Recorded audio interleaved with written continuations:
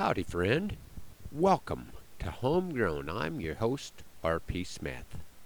I got caught being pessimistic on last week's program when I commented on not being able to buy a rain. By the time the show had aired, we had received 2 inches of much-needed moisture. When I was pushing in electric fence posts early in the week, they'd go down over a foot without a driver. Later in the week, they weren't going down quite as easy, but the moisture must be working its way down and will help us out later. The first fall weekend of high school rodeo at Bassett was just a little soggy, but most folks were okay with that. Today will be the second day of rodeo in Lexington, and I just finished up my part of the cowboy church service and am helping Hannah get her horses warmed up.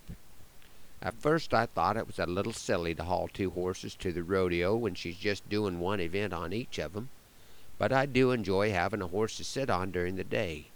I must be shaped better to sit on a horse than on a bleacher. Beth and I's anniversary is coming up this week. Sure is amazing how time flies. I thought I'd share a poem that started out being for Beth and then kind of went in a different direction. I called this one 6 More Brain Cells.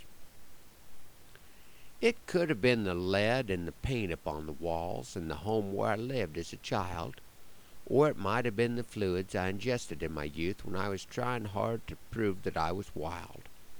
It could have been the kick in the head, or at least that's what Big Brother said, that I took at the Dunning Rodeo, or falling on my noggin when my horse he did quit jogging. I guess, my dear, that we will never know.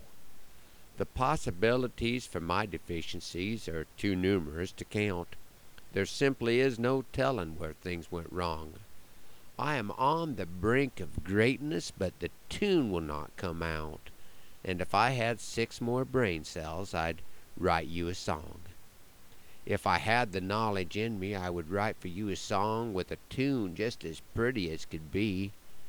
But if you had 6 more brain cells, well, things would be all wrong, because, my dear, you never would have married me.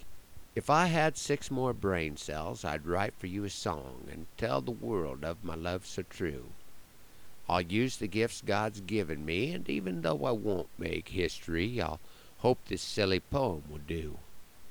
It could have been the pesticide on my cornflakes or the hormone in my steak. Yes, the world can be a scary place indeed. But the Lord that knew me in my mother's womb and conquered death in a cold dark tomb has promised me I'll have just what I need. If I had 6 more brain cells, I'd write him a song and tell the world of his love so true. If the Lord really wanted me to sing, he could make my voice like the angels ring.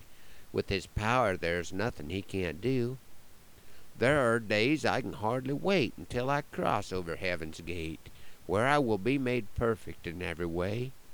Yet there's a reason I'm still here, and I'm thankful for this life so dear, and I'm going to enjoy each and every day.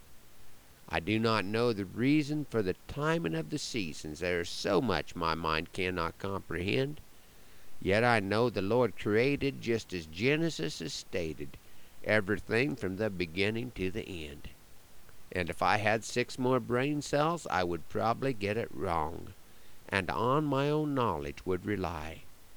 Because of boundless grace, on the day I see his face, I'll say thank you, Lord, for giving me just enough to get me by.